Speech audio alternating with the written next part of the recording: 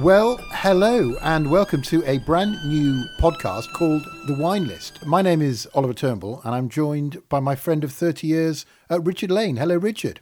Hey, good evening, all. I can't believe we're doing this. We're doing a podcast and it's all about wine and what could be better. Well, exactly. And I suppose in the first episode, it's best to explain a little bit why we decided to do this rather than just be, two blokes having a lovely chat over a glass of wine. Oh, yeah, good idea. Basically, although I've known Richard for decades, we have a sort of very different taste in certain things. One, Richard is a bit of a wine buff and we'll talk a little bit about how that's happened in a while. But as I've grown older, I've moved from being that boy from Yorkshire who likes a beer to quite enjoying a glass of wine, but being completely ill-educated in it and also being totally intimidated when I see a wine list because I don't know where to look first. I can't remember what I liked last time. I don't know what goes with what food. I don't understand what appellation means, what the names mean. I know a little bit about grapes. And I thought, well, I wonder if there's a lot of people out there like me who would, appreciate that education from 101 to a little bit advanced. No, you're the only one, Ol.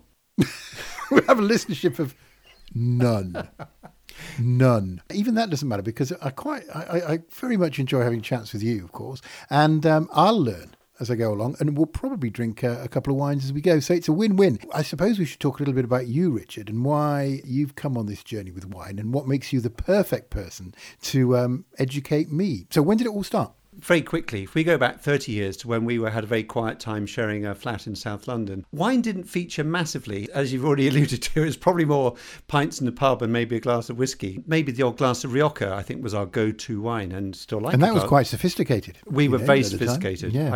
Absolutely. And for years and years, I liked wine, but like yourself, didn't know much about it. Gradually knew a tiny bit about it, but never really thought about it. Certainly didn't analyse it too much. And then bizarrely enough, of all the places, Belfast in Northern Ireland, sitting in a garden on a really chilly evening with some friends who suddenly said, "Oh, do you want to taste these wines? What do you think?" And I suddenly tasted 2 or 3 wines because our friend was a bit of a buff. He was a member of the wine society where he'd got his wines from. And I tasted these wines and I thought, gosh, they're delicious. They're diverse. They all tasted so different. There was a kind of clarity about them and a kind of beauty about them. And I was just enthralled. And around that time, our good mutual friend Rami, who we've been dining out with, and Rami's been our wine list expert for many years. He said to me, "Why don't you, Rich, try doing a bit of more formal education? WSET, Wine and Spirit Education Trust, run courses from basic level 1 right up to level 4, which is the diploma, professional qualification." And I got hooked on that, and then rather nicely, coincidentally, had a year out with Liz, my wife, and our dog Topper in southwest France, living in a wine region close to Bergerac, which was lovely and only up the road from Bordeaux. So clearly the old wine hooter got going a bit more then. That was sort of 2017, 2018. By the time we came back from France, I was just desperate to know even more. So I quickly enrolled on the level 4 diploma program because I'd done the other levels before we went to France. And here we are, 2021, and I'm happy to say I'm relatively recently qualified diploma. So I've got Richard Lane DIP WSET, and I've just qualified as a certified WSET educator. So I am not a master of wine, in case anyone's wondering that. That would be no. I'm sorry to disappoint you. Should we finish the podcast now? Well, thanks, Ol. It's nice speaking to you. Yeah, hang on a minute. That was it. No, not at all.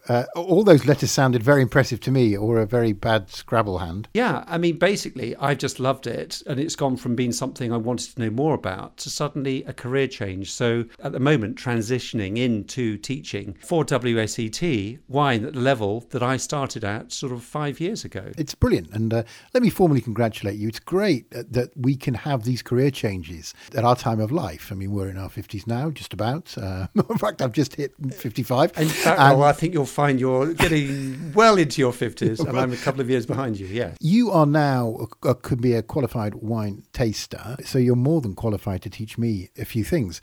And I think you sympathised with my intimidation by the wine list. You've had this sort of revelation thing in Northern Ireland, and maybe this will be the revelation thing for me, because I need some structure to my education.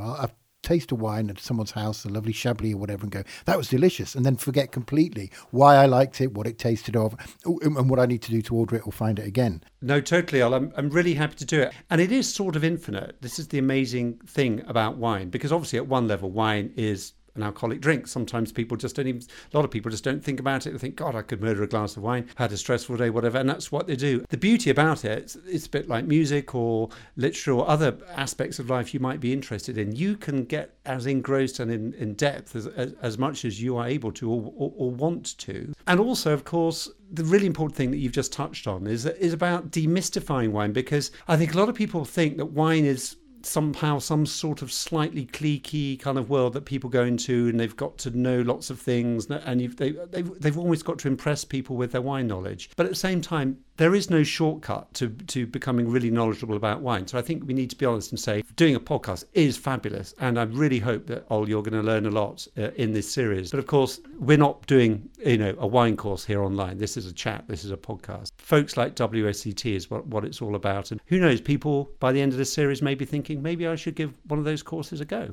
Yeah, I mean, it's highly practical. I mean, that's right. It's designed, isn't it, for the numpty, really, i.e. me, to just learn as much as I can. And I am willing to put in some work, lifting a few glasses, by the way.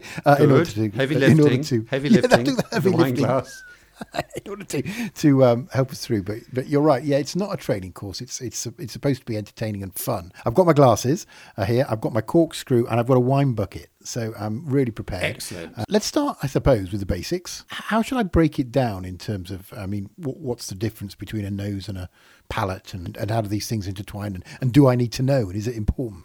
This series is of 10 episodes. We're going to cover diverse areas. In this episode, and by the way, I think we need a sip of wine very, very soon, all. So get that white wine out of that bucket and get it warming up a bit, because actually one of the first rules with white wine, sometimes people just serve it too cold. We should first of all say that we're tasting 2 wines tonight, before I answer your question about structure and all that sort of stuff. We are starting, I think, with 2 really, dare I say, I think really, really good choices, because people will recognise them. Our white wine is a Sauvignon Blanc from New Zealand, and it's called, I think this is how you pronounce it, Infinity. It's like infinity, but with a V. Infinity or Infinity? How do we pronounce that, Ol? I would go for Infinity. Wonderful pun. And it does have on the bottle, if you look at the bottle, it has an infinity sign. So that put me off to begin with. But it is, yes, as you say, it's Infinity. Let's call it that. And then a little later on, we're going to hear a popping sound from your brand new corkscrew. And we're going to have a little sip of a good, simple claret. And I've chosen that, all because I remember you saying to me, what were our first experiences of wine? And we're talking in the 1970s when we grew up. Golly, there was hardly any wine in my parents' house. And I remember you telling me about your parents having a bit of Bordeaux, having a bit of claret with Sunday lunch. Yeah, Dad loved a claret, still does. Rattling on at 92, still going on about a claret and giving me a claret when I go up. And it was always delicious, and that always reminds me of home. So thank you, Richard. What a lovely choice. Yeah, I thought that your comfort zones all seemed a good place to start. I think it's great that we're starting 12,000 miles away in the South Island of New Zealand. So lovely. Yeah, have a little pour into your glass, and then we can talk about structure and aromas and taste and that sort of thing. It's a screw top, and we'll find out in later episodes whether screw top means bad or good or indifferent. But anyway. Indeed. There we go. Right. Shall I just leave it to stand, or am I going to actually taste it? No. This is not a museum piece. We're going to get involved with this glass of wine. So, I mean, the thing about New Zealand Sauvignon Blanc, I mean, golly, it is just such a phenomenal success. Any idea when New Zealand, the first harvest was, the year of the first harvest of Marlborough Sauvignon Blanc from New Zealand? Have a guess. Golly, that absolutely, I could be centuries out. So why don't I say something like the year I was born, 1966? Wrongy. But not a bad guess, actually. No, believe it or not, Marlborough knocked out its first Sauvignon Blanc vintage in 1979. Oh, okay. We're talking a history of 40 years only. It's just extraordinary. New Zealand and viticulture was just never considered. Everyone thought it was too cold to make wine there. There used to be a company called Montana. They're now called Brancott Estate, which people may have heard of. They planted vines in Marlborough in 1973, which produced that first crop of wine in 1979. So the story of New Zealand wine is incredibly young and incredibly successful, because in the 1980s they started exporting this stuff, particularly to the UK, as around the same time Australia did, and it absolutely took the world by storm. Why do you think that was? Was it the cheapness, the novelty? It was really good? There are so many reasons why that, and this kind of, we'll taste the wine in a sec, and one of the reasons is just the unique style of wine. So we're going to talk a little bit about wine styles during this series, because you might just think, oh, well, Sauvignon Blanc, that's Sauvignon Blanc. Well, it is, but there's a Marlborough style of Sauvignon Blanc, which is very different to a Loire Valley, France style of Sauvignon Blanc, or a Californian version of Sauvignon Blanc, okay? The climate, and one of our episodes is going, in fact, our next episode, we're going to be talking a lot about climate and terroir. But in terms of just very simply for talking about New Zealand Sauvignon Blanc, where is Marlborough? It's at the top of the South Island of New Zealand. I was going to ask that, because we talk about things like Marlborough and stuff, and some of these names are really, really disconcerting for a novice. So Marlborough is an area just like Bordeaux is an area. Yeah. It's a region at the top of the South Island of New Zealand. Now, we're talking too much and we're not sniffing and tasting enough. Stick your nose in the glass. What does it smell of to you? What aromas do you get? Well, it smells very familiar, because I do drink Sauvignon Blanc, as you know. And by the way, I've just realised a ridiculously simple question, stupid question. The Sauvignon Blanc is a grape variety. I think that's got to be made clear. And as we go through all these words, and they're going to get more and more sophisticated, we'll bring clarity to what all the terms are. So Sauvignon Blanc, a grape, it's a white wine, and Marlborough is a region in New Zealand. So let me see what I'm smelling. God, it's really difficult, I feel like I've got an uncultured nose. Well, don't worry about it. The good thing is it quiet? Are you struggling to get any smell there, or are the aromas popping out of the glass? No popping. And I'm taking that to mean that my nose is untuned, but it might be that it's a quiet wine. Well, it's interesting because, again, another good reason to start with Sauvignon Blanc. It's one of the less quiet wines around. Oh, dear. No, Oliver. It's only episode 1. It's all right.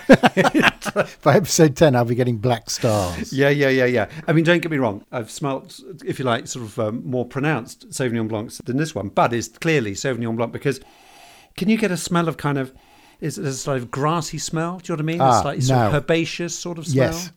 Yeah, I mean, I'm not imagining it just to not get into trouble. You feel a bit daft sometimes saying, well, hang on a minute, that smells like a wet Tuesday in Hull. You feel a bit weird saying that, because a little bit like when you're trying to describe music. There's not really the vocabulary for it. But well, yes. Of course it is, and it's difficult, and we are going to have a whole episode focusing on smell and taste, so we don't need to get hung up on it now. But the point is, if you think you can agree with me, there's some herbaceousness going on there. No, I do. Yeah, good. Really, that's great. I mean, that's great. That's not me putting words into your mouth, because that is a classic signature of Sauvignon Blanc generally. You'd say the same in France. Have a sip, because it's when you have a sip that often you get obviously a bit more than you're getting on your nose.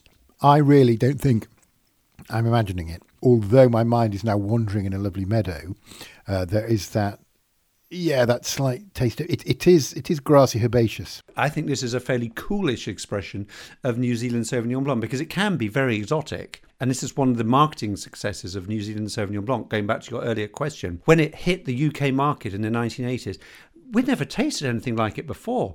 Passion fruit and elderflower and all these funky things going on. This one, I'd say, is a little bit more restrained. No, it's definitely New Zealand, but it's got a touch of the French style. In other words, it's not quite as tropical fruity as some New Zealand Sauvignon Blancs can be.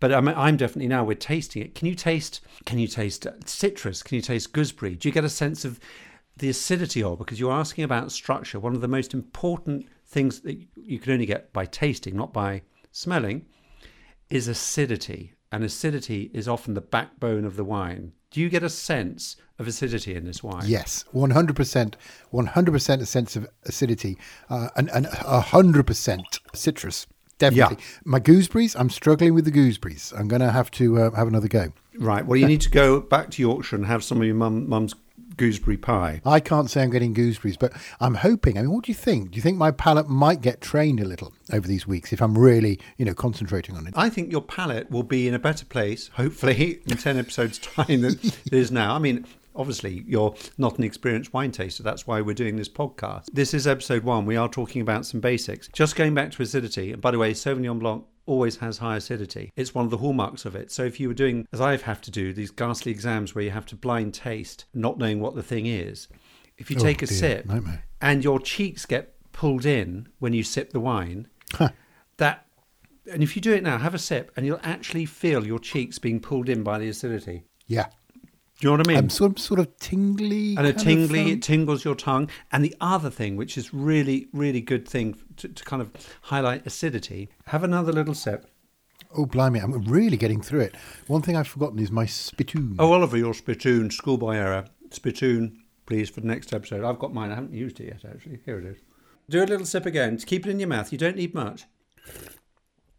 Mm-hmm. And then lean forward. Bollocks, I swallowed it. Sorry. Put a bit in your mouth, then lean forward with your chin as close to your chest as you can. Mm-hmm. And do you feel yourself dribbling? No, but I really wanted to, so it was pretty uncomfortable. Yeah. What does this prove? Well, the point is, it's called the dribble test. If you take a bit in your mouth, swirl it around, you can spit it out, absolutely. It'll be better if you spit it out. And then tell me if your mouth's watering. Funnily enough, my mouth is watering, even though I swallowed. It really, I'm salivating. Yeah, definitely. Your mouth is watering because the acidity of the wine is high. And your saliva buds are going crazy to try and neutralise some of that acidity. Nothing too remarkable about this, other than to say, if you want an indication of acidity, do the dribble test. If your mouth is watering, that's mouth-watering freshness, and that is being driven by the acidity of the wine. What about the finish, Ol? Well, I mean, I'd love to comment if I knew what on earth you were talking about. How can a wine have a finish?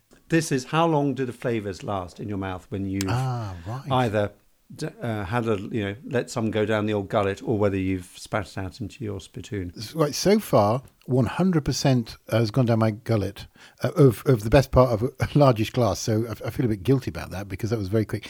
I think the taste lasts. It seems to last quite a long time. There is still a memory of the wine in my taste buds. That's great. And I'm still tasting that too. And I spat a bit of wine out at least 30 seconds ago, probably nearly a minute ago. Rich, I might not sound it, but I am from Yorkshire, so I don't want to waste any of this. So I'm going to have the last gulp. By the way, you will be pleased with me. I've got a glass of water to clean my palate and a fresh glass for the claret. Excellent. And yes, just the last word on the Sauvignon Blanc. And like most New Zealand Marlborough Sauvignon Blancs, this is just under £10. All our wines are from the Wine Society. And the quality level is pretty good. What we'll do now, Ol, without further ado, I think we need to hear your corkscrew. It's a lovely Le Creuset corkscrew. I was having dinner with a friend, and she brought this corkscrew out, and we were like, oh yeah, that is a nice bit of engineering. So let's see if it pulls out the... Aha! I'll just read the label out, because the other thing about this wine business is the intimidation of the wine label. And this says the Society's claret, so I know it's a claret, and it says Bordeaux, and I know that's a region. And then it says Appellation Bordeaux Contrôlée. That is definitely printed on there to put me off and make me feel confused. I know we're going to talk about the nomenclature of wine as we go along, but what does that mean, just out of interest? What, Appellation Contrôlée Bordeaux? Oui. Yeah, it just means, need to be careful here. Everyone associates it with quality, and often it is quality. What it is authenticity. It just tells you that wine comes from Bordeaux and has been checked out by a panel and has been made legitimately. So it's an assurance quality kite mark, if you like. So appellation means what exactly? Well, I mean, it's sort of the name of an area, a sort of, you want to give a particular region. And again, we'll obviously talk about this when we talk in the next episodes about geography and stuff, which is about defining areas that are suitable for winemaking. And this is when we introduce the concept of terroir. But let's not get into terroir in episode 1. No, I think what we will do is, though, every label I'm going to go through and understand. And every time we come up with something new, that'll be interesting. So basically, it's a claret and it's got a stamp of approval, kite mark, if you will, saying this is definitely a particular grape type, which we'll talk about in a minute, from Bordeaux. And Bordeaux is almost like a trademark of quality. Brilliant.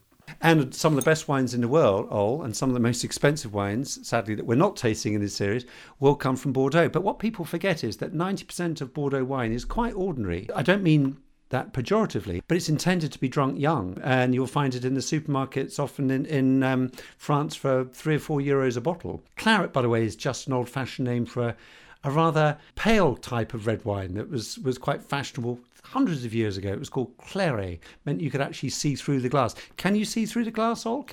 I haven't poured it yet. I'm following your every instruction. So sorry, I haven't do poured the keep wine. Up. Pour your glass of Just remember that I'm basically like a Labrador, desperate to please, and will just follow your every instruction. Well, I can hear that fabulous pouring sound. Terrific.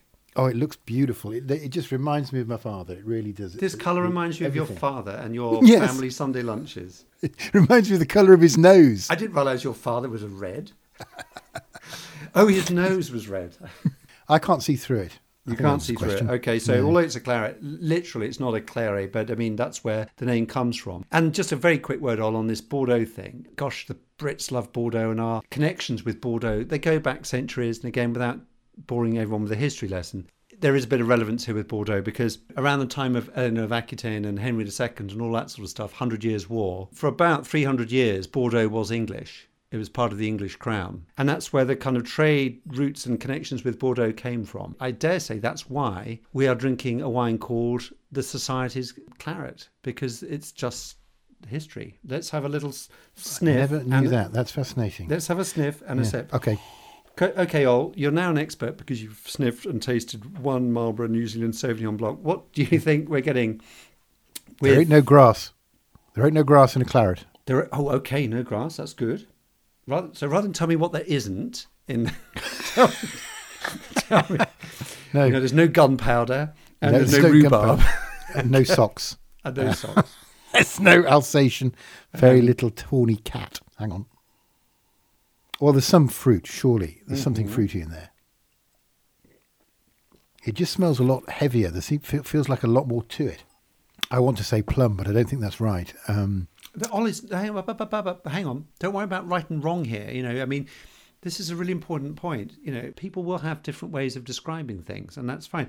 By the way, you just said plums. I just think you're spot on. I think this is red. This is red plum. No, really? Yeah, I really do. That's amazing. I really, really do think that. I mean, what you might expect with a Bordeaux sometimes is maybe a bit of oak in the background, but this is a very simple claret. When we have our episode about winemaking, we'll realise that if you're using oak, it's going to possibly cost a bit more to make. And this is the most basic kind of claret that you'll find in the supermarket for around £6 or £7. So this wine has been produced sort of on a low cost level, if you like. And again, nothing wrong with that. Yes, I mean, it's not particularly big on the nose, I'd say. The New Zealand Sauvignon Blanc had more on the nose for me. This intensity on the nose is quite quiet, a little bit of red fruit and that sort of thing. But when you sip it,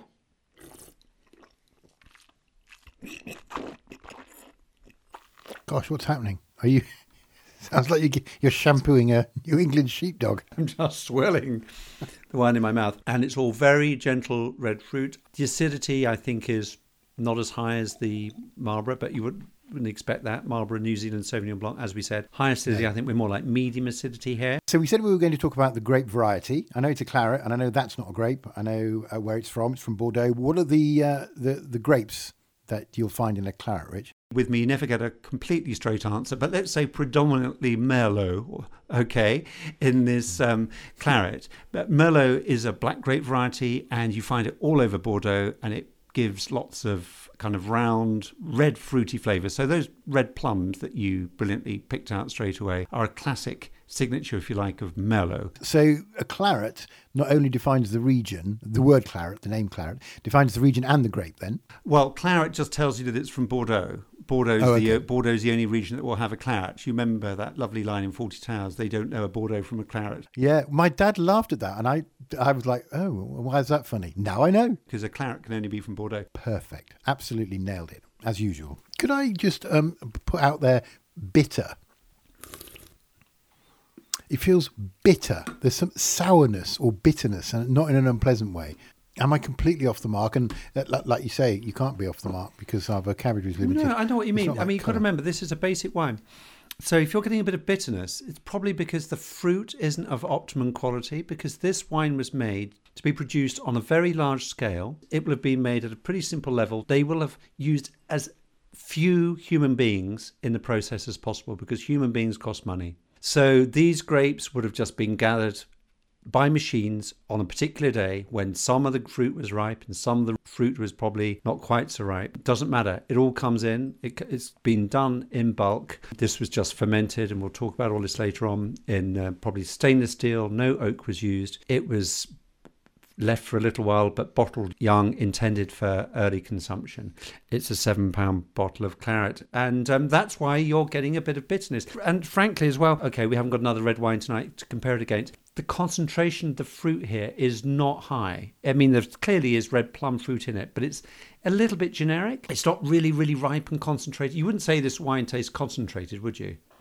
I don't think so. I don't think, like I say, my vocabulary on this is limited, as is my experience. But no, I wouldn't say it was full in the sense that, like, when you hear a musical chord which has many notes in it, it's very rich, like on an organ as opposed to on a violin or something. But there's something you said earlier which really resonated with me and answered a question that I sort of didn't know I wanted to know the answer of. But when you're getting into wine, you think, what makes a cheap wine and what makes a good wine and what makes a bad wine, and why is it so varied in prices, and can you really pay £100 for a bottle of wine? You said about mass production, and it's just like, right, let's get these grapes out of the field into the first part of the process of turning them into wine. And you're going to be non-selective about which of the actual physical fruit you take. And there's an implication there that in some of the more expensive wines, you'll be far more careful about the actual stage of ripeness of the individual bunches, if you like, that you are going to put in your wine, as opposed to just some sort of mass-produced that just take everything off the field. Is that correct? No, you're spot on. And you're jumping ahead slightly. So well done for being a keen student. Will be addressed later in the series. This is all about human decisions and stuff you can do in the vineyard that can actually have an influence on the wine that we ultimately taste. And a lot of that comes down to human resources, good old HR. And guess what? The cost implications that go with that, and quality, and what you can do with quality. It's very easy just to zoom up to the top end of stuff and look at the very best wines and get really excited about it. But the reality is most people will never taste them because they're too expensive. I think what is interesting, and maybe we're going to discover this during this series, is a kind of point where you can find wines that have really lovely quality, but they may not be rock bottom prices, but they're potentially within most people's budgets. And for me, and for the wine industry, that is the most important price point. How far can people go? How far can you take people along this wine journey without killing their wallets, or people turning their back saying, well, that's all very well, but what's the point? Because I'm never going to be able to afford it. And I suppose you find your own level, don't you? You find your own level at which you can get enormous pleasure out of something that is affordable to you. Yeah. No, you absolutely do. Oh, we're drawing to the end of episode 1. How does it feel? Yeah, even better than I expected, to be honest. Claret is something I've tasted ever since I was 8, so we're getting close to half a century, and it still brings me home. And that's a lovely part of it as well. However, I realised from talking to you what the limitations of the claret are that is in my glass at the moment. I'm starting to understand why, because I am quite inquisitive, and the system of wine to me is incredibly complex, and I just want to find out some of the variables that go into making a wine, quotes, good, expensive, or not so good, and where that sort of beautiful sweet spot is, where it's both good and within the price range. Similarly with the Sauvignon Blanc as well.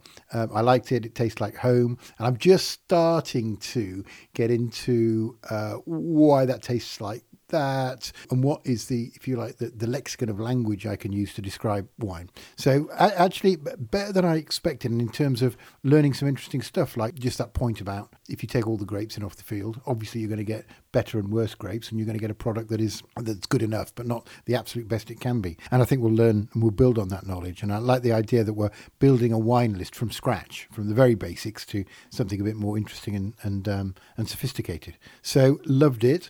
Can't wait for the next one. And I think maybe you can reveal now the subject of the next episode and the wines that we're going to taste, because they're already in my cellar. In the next episode, we're going to be talking a lot more about climate. But in terms of the wines we're going to be tasting, we'd love people to taste along with us. We are going to be tasting Chardonnay from Chile, from an area called the Limarí Valley in the northern part of Chile, or the northern part of the wine region of Chile. It is available. Obviously, we're drinking Wine Society wines, but people can probably find these in their supermarkets. I should think somewhere like Waitrose in the UK or others will do something similar. So a Chardonnay from Chile. If you can get a Limarí one, brilliant. If not, another Chilean Chardonnay would be great. And we're also on the red front. We are going to be tasting one of my favorites. We're going to be tasting Cabernet Franc from the Loire Valley. So again, if you can get hold of a Loire Valley red, an appellation like Chinon or Champagny-Saumur or Bourgogne. Gosh, it's hard pronouncing these French words sometimes. That would be great. By the way, I should say we're going to put all these details of the wines we've tasted tonight and the wines that are coming up on our new website, because haven't you just created a website? I found some space on the internet and they've given it to me, and we've got our own website. Shall I reveal the URL? Please do.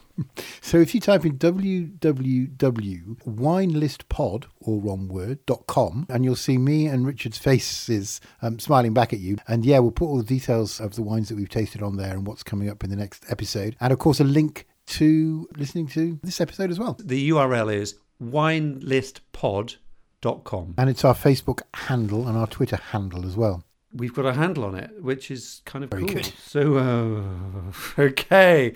Oh, my dear boy. So lovely to share New Zealand Sauvignon Blanc and good old-fashioned claret. Remind me of your mum and dad and roast dinners in the 1970s. I think on that note, it's better be sort of farewell, old chap, and see you next time. Indeed. I look forward to it, Richard. Thanks very much, and goodbye for now.